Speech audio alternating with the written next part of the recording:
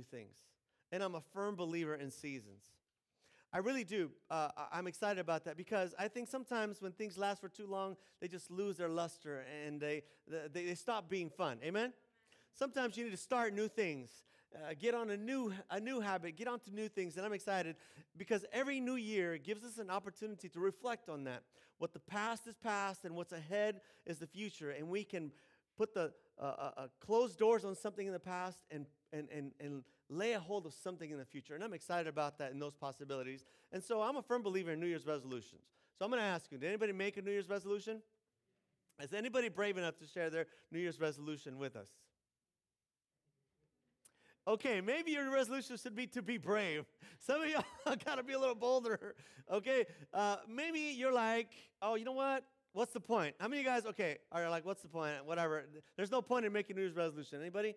Anybody's like, whatever. Same old, same old. How many of you guys are like, same old, same old? It doesn't matter. There's no difference. Okay, I get that. Most of you guys are probably like, whatever. You just rolled over, right? It was like 2018, 2019. You weren't even up on New Year's Eve. You just went to bed early. Right, Art? You just went to bed early. You were bored and you're like, whatever. Who cares? New Year. But I actually firmly believe that a new year gives us the opportunity to begin new chapters in our lives. See, God gave us seasons. That's why summer leads to fall, and fall leads to winter, and winter leads us to spring. And I think it's an opportunity for us individually and as a community to think about what new things we can begin this year. So I have made a New Year's resolution. My wife and I, of course, we are making some resolutions at home. I'm not brave enough to share them with you, but I will share with you my New Year's resolution for us as a church community, and one as a pastor that I have for us. And that is, for 2019, I want this community, Bonita, to be biblically awake and to reconnect with our purpose. See, here's what I'm saying, friends. Like, I don't know about you, but I am tired of the same old when it comes to my spiritual life. I'm actually bored of coming to church every week expecting nothing different to happen. I'm actually bored of just showing up, going through the motions, and then going home and nothing changes. And I bet some of you guys are too, because I see you. You sit here, you look at me, and you look bored. And my job isn't to entertain you. But I believe that if you connect with your purpose for the reason why we exist, for the reason why we are a church and why God has placed us at this point in Earth's history, I believe that your life will be different. And I want you to be biblically awakened to your purpose. So my resolution for us as a church community is that we become biblically awake in 2019. Who's with me? Okay, I hope you are, because if you didn't come to get all about the Bible, you're in the wrong place. Because here we're all about the Word of God, amen? And our sermon title for today is Consider the Word. Consider the Word. It's a verse from the book of Daniel, chapter 9, which we have been reading in the entire month of December, Daniel chapter 9. And that's where we're going to begin today, because I believe that the book of Daniel holds the key for us as an Adventist faith community to understand why we exist. Why we in particular exist at this time in Earth's history, why we are a church tradition to begin with. And I think over the years and decades and centuries, we have lost our purpose. And so now we're just kind of going through the motions, and I think we're wasting time. And so I want us to be biblically awake and to reconnect with our purpose. And I want to challenge you to follow along with me. So here's what we're going to do. We're going to read the Bible. Amen? Okay. And this year, as Pastor Caleb pointed out, we want more audience participation. So we want you to go ahead and chime in with your amens. You can say, uh-huh. You can say, what? That's good too. Whatever you want, all right? Just let me know that you're alive out there. In fact, what I'm going to do is I'm going to ask our techs up there in the booth to just bring up the house lights just a little bit so that you can read your Bibles. Now, some of you guys are on your smartphones. You don't need extra lighting, but some of you guys need the hard copy. So just a little bit. That's good. That's good. I don't want to see y'all too much. Just a little bit. There you go. Good. Excellent. So what I want you to do is open up the Word of God to the book of Daniel. And today we're in chapter 8. There's a Bible right in the pew in front of you. And even if you don't know that much about the Bible, I can help you find your places. Who's got a pew Bible? And give us a number. 901. 901. Page 901. If you're in a pew Bible right there, one of the ones provided, 901. Thank you. We're in Daniel chapter 8. If you grew up as an Adventist or your family was an Adventist, chances are that when you hear the word Daniel, the book of Daniel, you cringe a little bit. And chances are you might have some PTSD, some flashbacks of a Daniel and Revelation seminar that you went through or were forced to attend, or maybe you had a book or something, and maybe there's some images that come straight to mind. But I believe that God gave us this book as a special identifier, an identity setter for us. And what I want to do, and what we've been doing, unbeknownst to you, in the last month of December, is laying the groundwork for us to understand the book of Daniel without having to be scared. Because what we read and we discovered the entire month of December, when we read Daniel chapter 9 and the 70-week prophecy, is that God gives us prophecy not to frighten us or for us to predict the future, but to reassure us that He's still in control. Amen?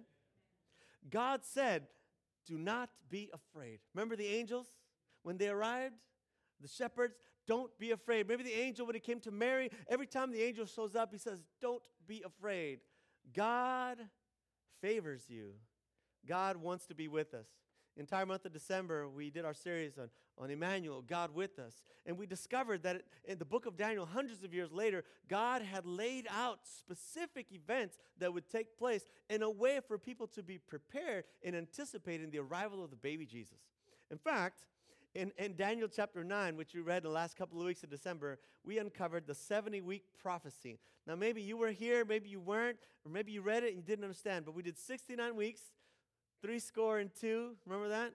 Or 77s, the 7-week prophecy, which is a phenomenal messianic prophecy that helped the Magi, I believe, and Simeon to be prepared for the arrival of the baby Jesus. But the truth is, that's just part of the story. It's not the end. The first advent was not the end. The first advent was just to set the groundwork for the second advent. And God is trying to unlock all that for us in the book of Daniel. So you ready to read it with me? Okay. So what we're going to do is go to chapter 8. So page 901. So I want you to follow along with me. Do the best you can. Follow along right here in the text. And let me just tell you, before we start reading, you don't have to be afraid. Okay, you don't have to be afraid. God does not want us to be afraid. He has not given us a spirit of fear. He has not. In fact, what He's going to share for us is to build our confidence and trust in Him. So let's read it together. If you're there, Daniel chapter 8, say amen. Amen. All right, here we go. Chapter 8, verse 1. In the 3rd year of King Belshazzar's reign, I, Daniel, had a vision after the one that had already appeared to me. Verse 2. And in my vision, I saw myself in the citadel of Susa in the province of Elam, and in the vision I was beside the Ulai Canal. And I looked up, and there before me was a ram with 2 horns. How many horns? Standing beside the canal, and the horns were long, and one of the horns was longer than the other, but grew up later. And I watched the ram as he charged toward the west, the north, the south, and no animal could stand against him, and none could rescue from his power. And he did as he pleased and became great. So what we're going to do is we're going to read through this, and we're going to kind of backtrack and unpack it a little bit. But so far, I just want you to get this picture. Daniel is during the reign of King Belshazzar's reign. He is living in Babylon, as you know, because you know something about Daniel. Daniel was one of the young men who were taken captive by the Babylonians. Yes, you remember that, right? It's fantastic. The early stories of Daniel, everybody loves those. You know, the 10 days of legumes and vegan lifestyle that made him smarter than everybody else. Amen? Say amen for those vegan snacks we had today at church, right, guys? Yeah, that's good stuff. Good stuff. Amen. That's right.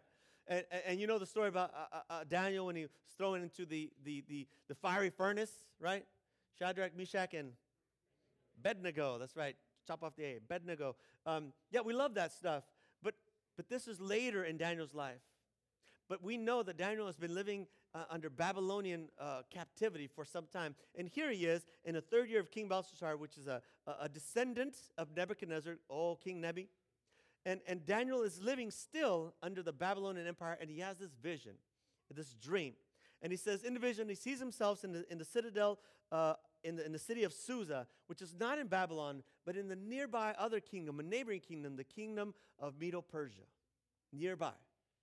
And he sees himself there, and he says he looks up, and he sees a ram with 2 horns standing beside the canal, and one of the horns is longer than the other. So I know that when we read Daniel and Revelation and that kind of stuff, you think crazy things, images, and beasts, right? Anybody has heard the word beast? But these are animals.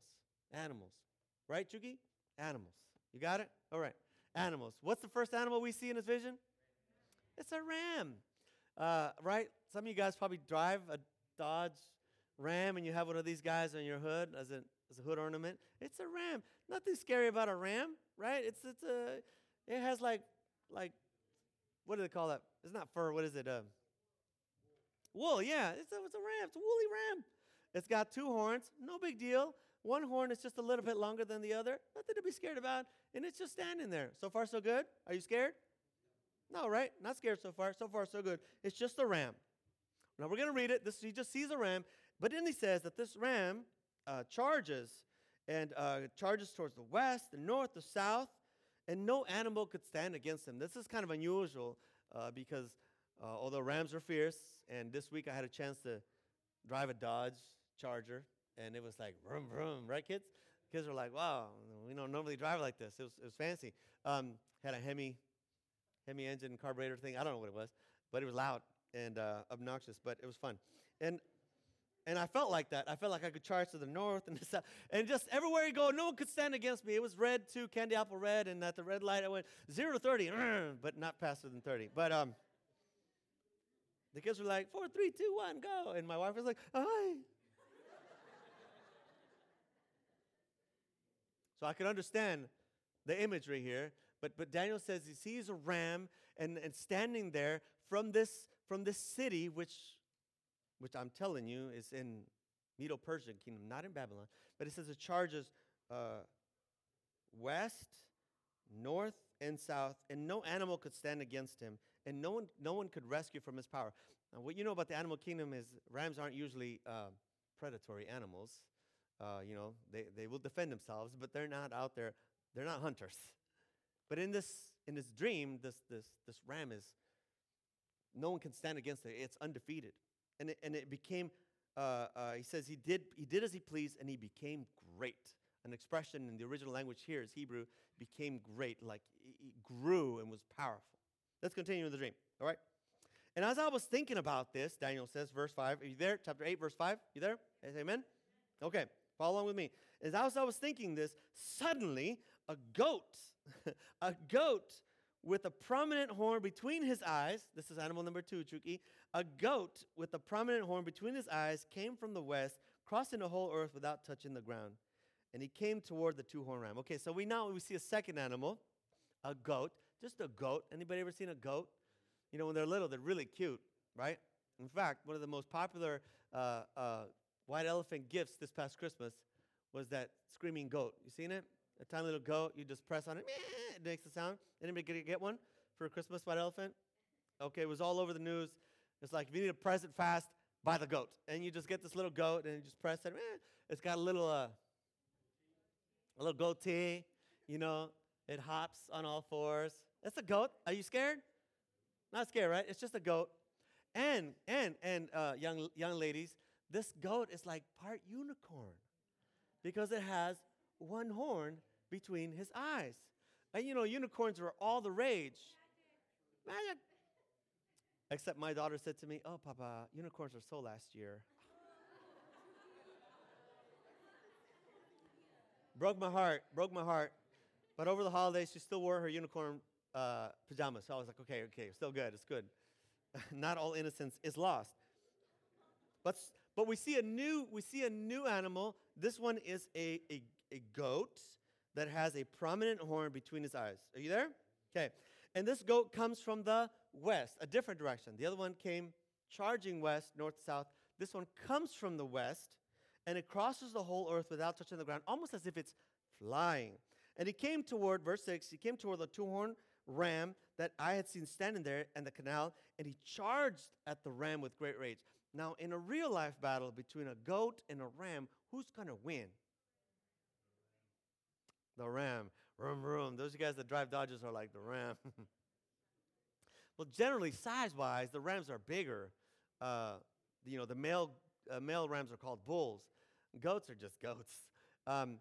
In real-life battle, this isn't likely to end well for the goat. But in his dream, he says, the goat comes, verse 6, comes towards the two-horned ram and attacks the ram furiously, and he strikes the ram and shatters the ram's two horns.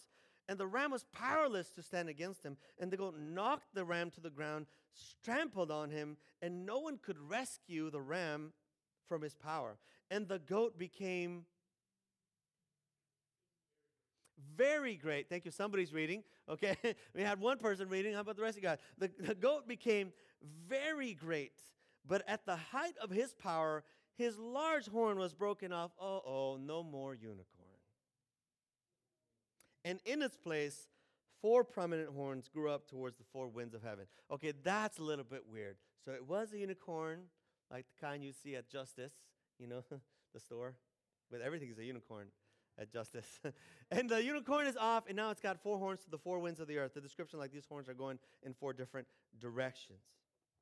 Okay? You there with me so far? You visualized it?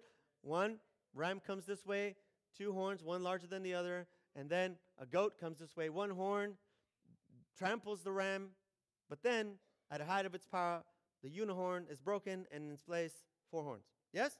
Okay, let's keep going. 4 winds of heaven. Verse 9, very important here. Out of one of them came another horn, which started small, but grew in power to the south, to the east, and toward the beautiful land, capital B, capital L. And it grew until it reached the hosts of the heavens, and it threw some of the starry hosts down to earth and trampled on them. It set itself up to be as great as the prince of the host, and it took away the daily sacrifice from him, and the place of his sanctuary was brought low because of the rebellion of the host of the saints, and the daily sacrifice were giving over to it, and it prospered in everything it did, and the truth was thrown to the ground. So far we see this animal, and we see this animal. But after this, something different comes up. Out of the 4 winds, a new horn comes up. And this is different. It's just a horn. It doesn't, in the dream, have an animal. It's just a horn. And this horn is described differently here. It says this horn rises, starts out small, but then grows to the south, to the east, and toward the beautiful land. But then it also reaches to the hosts of the heavens. As opposed to the other beasts that were going east and west, this one starts out traveling laterally, but then it reaches upwards towards the heavens. And then it does different things from the other 2. The other 2 seem to be attacking each other, animal versus animal. But this one, it says, in his dream, it says, it threw some of the starry hosts from the sky down, and it sets itself up to be as great as the prince of the host, takes away the daily sacrifice, and then the sanctuary is brought low. It's different language is used here altogether, so something entirely different is taking place. Does it sound confusing? At this point, it gets a little bit fuzzy. We get away from animals, and we're like, what's happening? But as Daniel is describing this dream, he says, this last thing is weird. It's doing unspeakable things, setting itself up to be the same as the prince of the host, capital P, which is the same phrase that you would use to describe the Prince of Princes, King of Kings, Lord of Lords, Everlasting Father. Who is this? Jesus. Set itself up to be just as powerful as Jesus. Oh, wait a minute.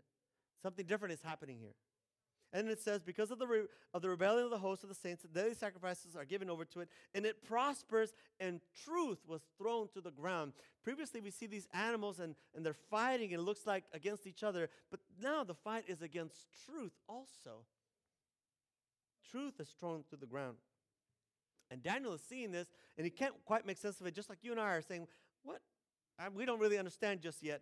But then he hears this, verse 13. And then I heard a holy one speaking and another holy one. So he hears a heavenly conversation, and one says to the other, he says, how long will it take for this vision to be fulfilled? How long will it take for this vision to take place, to be completed? The vision concerning the daily sacrifice, the rebellion that causes desolation, and the surrender of the sanctuary, and the host that we trampled underfoot. How long? We get this phrase, how long? Time, give us a time frame. And he said to me, Daniel 8, verse 14, read this, know this, and memorize this for yourself. And he said to me, it will take 2,300 evenings and mornings, then shall the sanctuary be cleansed. Now, maybe you didn't grow up in Adventist church. Maybe you never went to one of those seminars. Regardless, if you're going to be biblically awake this year, you've got to remember that verse.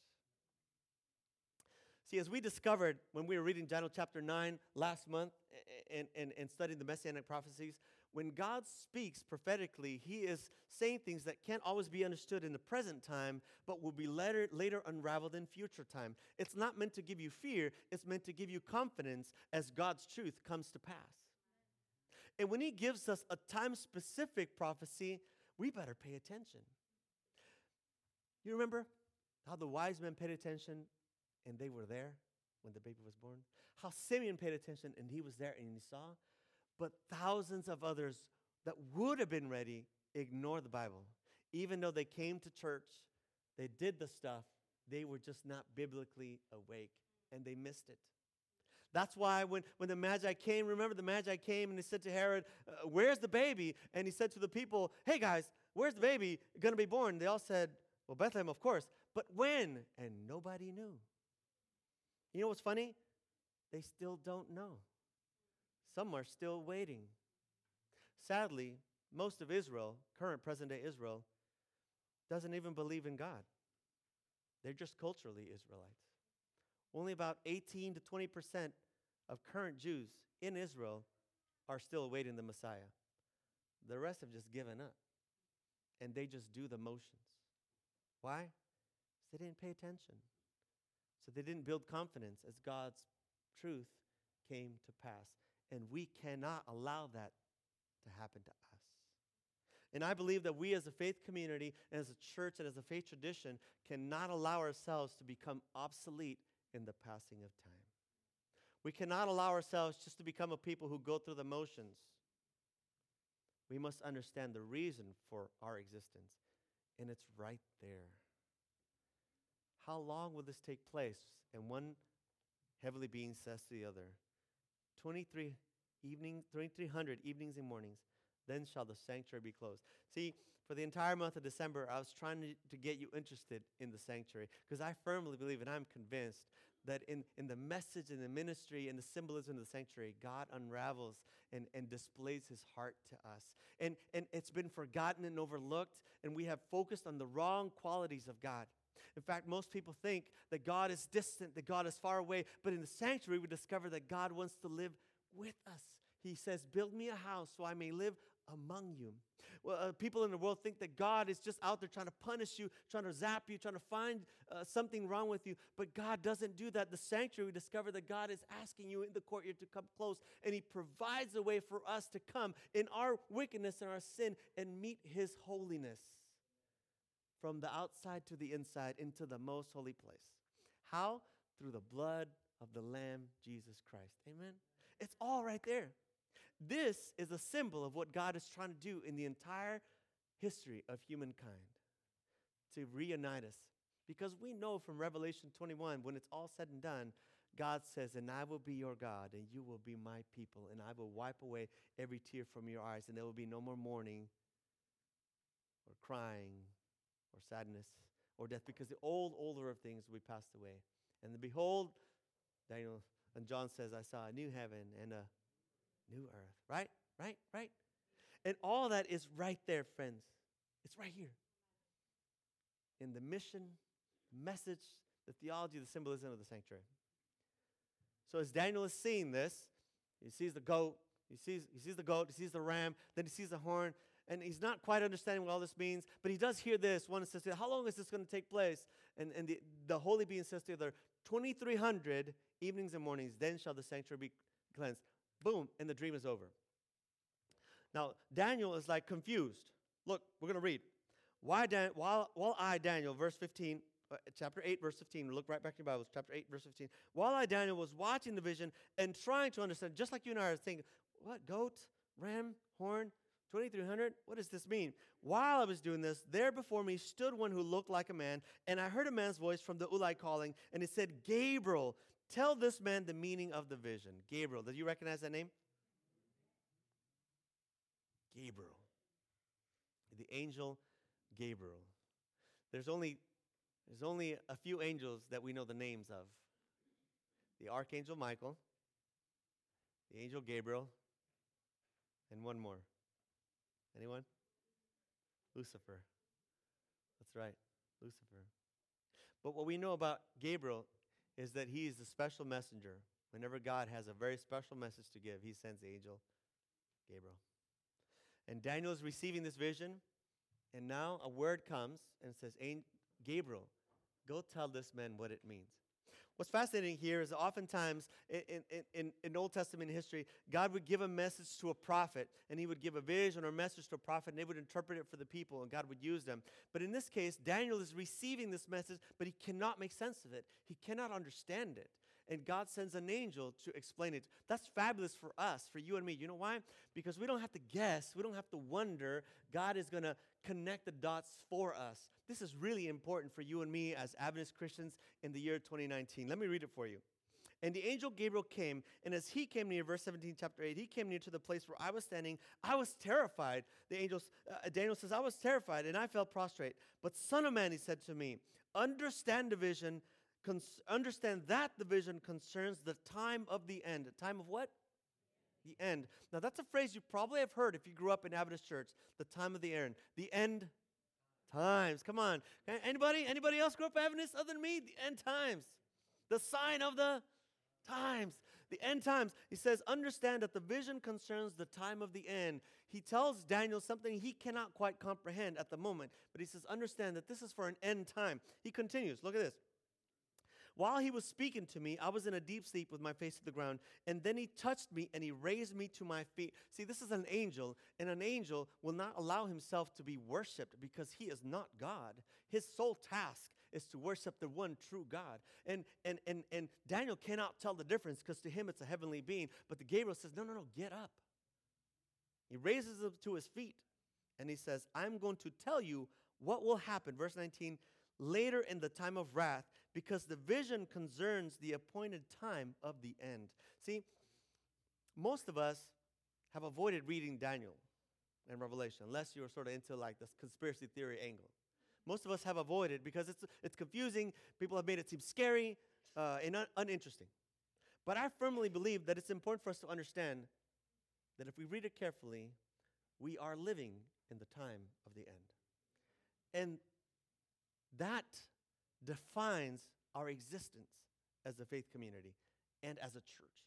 And so we have to know and pay attention why God gave us these prophecies and this information. So the angel says, this is for a later time, the time of the end, the appointed time of the end. He says it twice for emphasis. And then he begins to unlock. Here we go. Chapter 8, verse 20. Please read it with me. Okay, he tells him, the two-horned ram that you saw represents the kings of Media and Persia. The two-horned ram represents the kings of Media and Persia. Now, in two little verses, the angel is going to unpack for Daniel the next 500 years of world history. It's fabulous. See, Daniel is having this dream about the year 540 BC. In the third year of King Belshazzar's reign. Daniel is living under the Babylonian Empire, which up until that time was like the only world power. As you know, because you know the story, you know the king Nebuchadnezzar thought himself as a god and the earth was his footstool, and his kingdom spread and dominated, and he thought he would never be defeated. And that's exactly where Daniel still is. So there's no reason for him to believe that anything will change.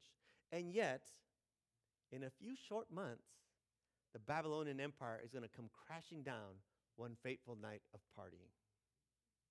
But here, about 540 BC, God gives Daniel a vision and a prophecy of what will happen to the history of the world. And he says, the ram that you see and the two horns represents the two kings of Media and Persia. Now, if you're looking at your old world map, you'll see the Babylonian Empire, and next to them are the kingdoms of Media and Persia.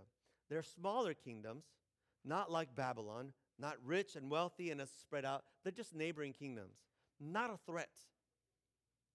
It's unreasonable for Daniel to expect that these will come and destroy Babylon. But that's exactly what is described here. The ram does what? It charges west, north, and south.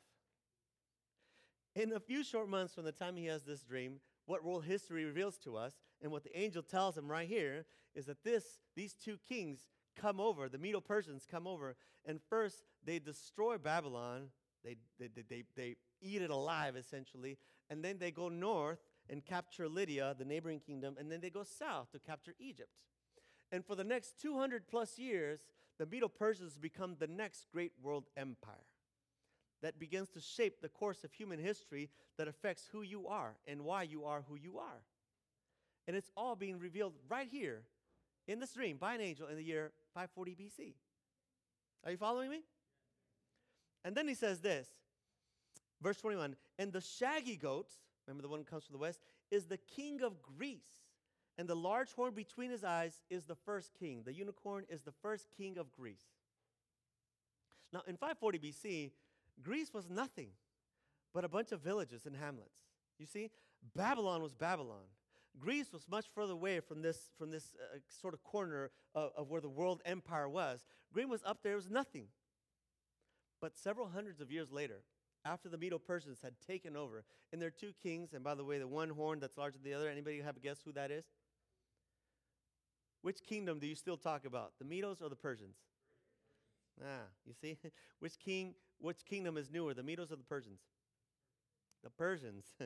The Medes, Darius the Mede. You guys remember Darius the Mede, Xerxes? These are the first kings of the Medo-Persian Empire, but they didn't last as long and didn't grow as powerful as the Persians, which is modern-day Iran.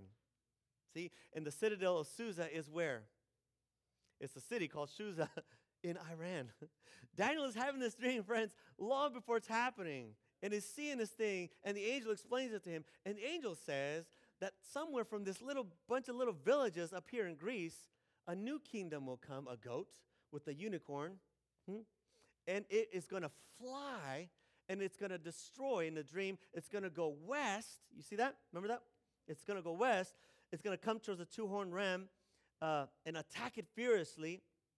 And it's going to destroy this ram, and it's going to become very powerful. But at the height of its power, this large horn will be broken off, and four horns will be replaced. So the Bible describes this other power, which the angel says the shaggy goat is the king, the first king of Greece, which at this point really has no kingdom because Greece isn't a kingdom. It's just a bunch of smaller villages. But hundreds of years later, over 200 years later, there's a King Philip who begins to accumulate power by connecting different groups of people and making them ally and creates a sort of peace. And this King Philip has a son and names his son Alexander. That's right. He names his son Alexander. And this king believes so much in what he's going to do, but he really believes in his succession that he gets his son to be tutored by the greatest philosophers in their age. And this young man, Alexander, is told from a very early age that he's going to rule the world. Would you have the audacity to tell your kid that? Where at the time, you are nothing but a villager, and there's this great Medo-Persian empire that rules the world. It's like me, a Bolivian man, telling my son Asher, a half Bolivian Filipino guy, says, someday, son, we Bolivians are going to rule North America. And you laugh, and you laugh. Rightfully so, because there's no reason to believe that. But Philip told his son, Alexander, no, son, you are going to be great, and you are going to rule the world. Well, guess what? When Alexander was about 23 years old, his father, King Philip, was assassinated, as you know how it is. Politicians always looking to assassinate each other. And lo and behold, Alexander became king of Greece, the first king of Greece, essentially, as it was finally united at the age of 23. And do you know what he did in the next 10 years? He conquered the world, the ancient world, from the west, from up here, from the west, up here in Athens, in Greece, in Thessalonica. He comes down, and so fast, in 10 years, he swallows up all of what you and I would consider Turkey, Syria, Egypt, and he destroys. And what the Bible describes in this dream is that this goat came flying as if it's feasted and touched the ground. Just like you and I say, oh, I was flying, which of course, you never do fly, right? Unless you're in a plane. Dude, I was flying. Do you see it? You see it? And the first king, it says, the first king of Greece is going to come, and suddenly, that's the word, suddenly, there was a goat, and it came flying. And what we know from Earth's history is that Alexander, the first king of Greece, as the angel describes, the first king of Greece, conquers the world in about 10 years. Can you believe that? The Medo-Persians took a long time, of course, they destroyed Babylon quickly, but then they grew and they grew. And just like the Babylonian Empire began to swell and swell and swell over hundreds of years. But the Greeks, man, they did it in a flash. 10 years. Legend has it that as this goat was going towards the beautiful land, which is what the Bible tells us right there, as this goat was going, he was coming through, he was going to destroy Jerusalem and burn the city.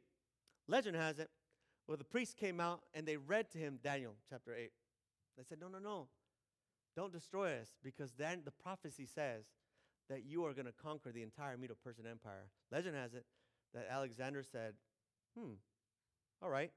And as a favor to them, believing that they believed in his ultimate destiny, he helped fortify the city and the temple. And then he went on to conquer Egypt, bypassing, conquering. He did not destroy Jerusalem and temple. But once he got to Egypt and had conquered the world in 10 years, at the age of 33, he was so full of himself and so rich of himself that he began to party it up.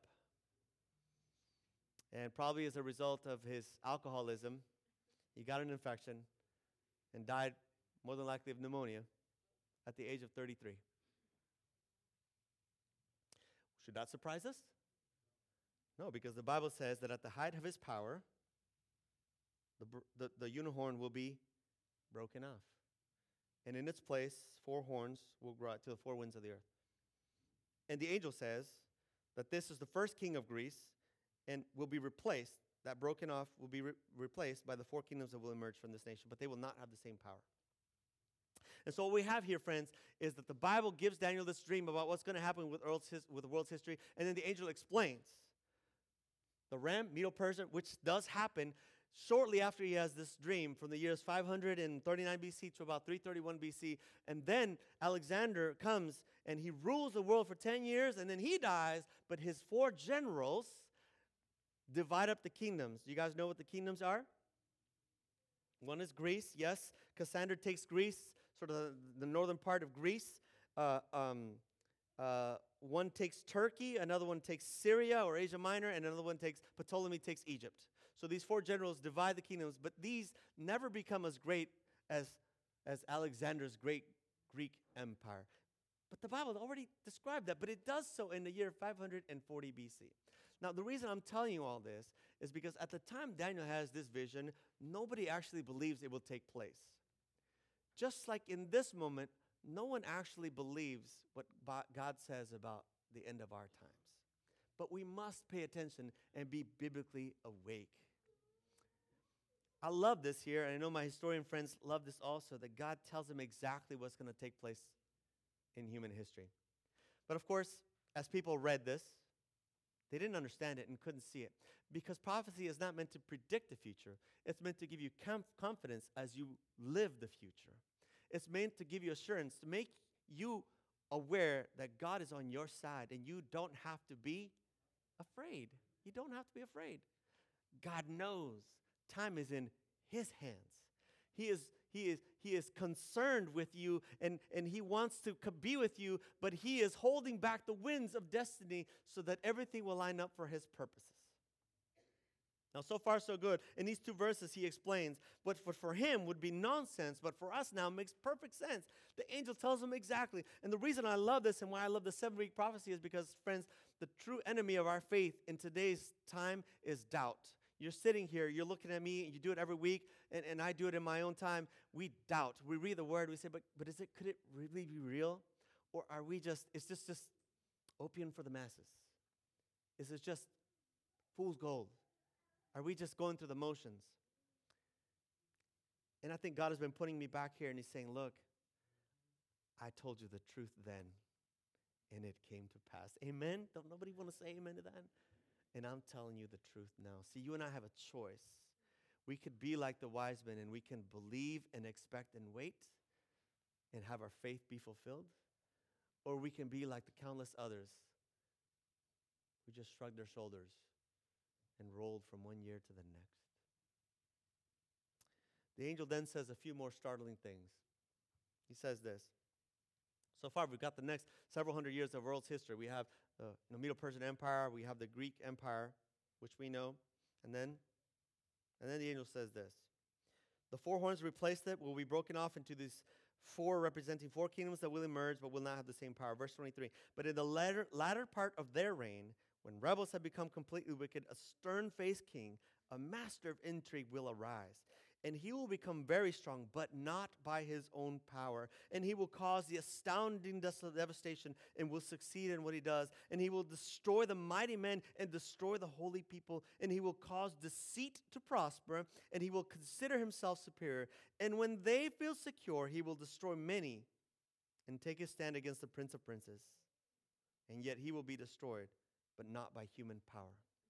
Now the angels begin to sort of unpack that last thing that we saw. That horn is different. It's a new kind of king. It is a stern-faced king, a master of intrigue that meddles with the truth.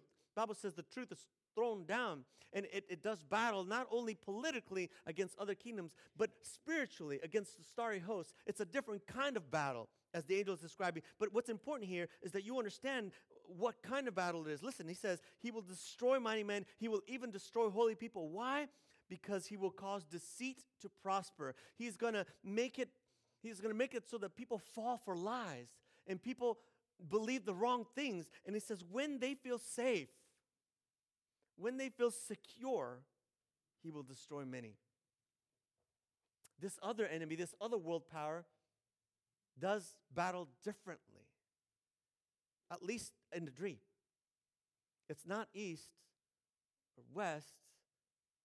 Initially, it's towards the beautiful land, but then it's upward, and then it's against the people of God.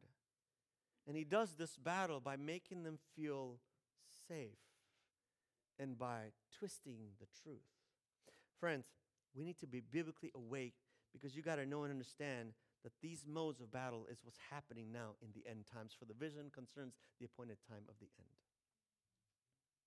And the problem that you and I are living in 2019 as a faith community is that we have fallen for this trap. You feel safe, secure, and the truth has gotten twisted. And you don't know why you exist as a Seventh-day Adventist Christian. And you don't know what your purpose is as a follower of God. And some of you think that your reason for being a Christian is just to get yourself into heaven. And that is just not the truth. Not the truth. We need to be biblically awake. We need to rediscover our purpose. So here's what I want you to do for me. We're going to do some heavy-duty Bible lifting this year, and we need to be biblically awake, especially the young people, because listen, my teens, my preteens, the world is twisting the truth all over, and it wants to make you feel like you are the sole determining of right and wrong. But there can only be one Prince of the hosts. There can only be one Jesus. There can only be one everlasting Father. And we as a faith community, we've got to make our allegiance to Him, not to ourselves, not to the goats and the rams or the horns, but to Jesus Himself, to the one who is our author and creator. And I believe that God gave us the book of Daniel to give us reason for existing, so that we might understand our purpose. And what I want us to do as a faith community, listen, Bonita, what I want us to do is to reclaim the truth about ourselves, not just our heritage, not just our subculture, but our purpose. And what I want us to do, Bonita, is to reclaim this so that we can tell the rest of our brothers and sisters in the Adventist church, hey, it's not about being afraid. We're not here to scare people. We're here to tell people that you can be confident in the love of Jesus Christ. For God came to be with us, and that is at the heart of God. He wants to be with us. So we don't have to be afraid. We don't have to be slaves of fear. We're not afraid of the end times. Let it come. Let Jesus come again, right? Are you with me? We need to reclaim our purpose. That's what we were meant to do. Seventh-day Adventists, the second Adventist is our purpose. We need to say, guys, God's been in charge of the earth's history from the beginning. He made it. He's going to complete it. Amen? And we are here to say, let Him come. Come, Lord Jesus. Even so, come. I am not afraid. I will not be a slave to fear because I am a child of God. I am a child of God. Nothing can change that. The Word of God says so. That's what we want to do in Bonita. Are you with me? That's what we want to do. So please stand with me, sing with me. Let's praise God. And in your own time, read Daniel chapter 8. We're going to keep studying there next week, the latter part of chapter 8, as God unpacks our reason for being as a faith community. May God bless you in this new year. May He fulfill your heart and your purpose. May He connect you with why you are here and what He means for you to do in this new year. Let's sing together. Let's not be afraid.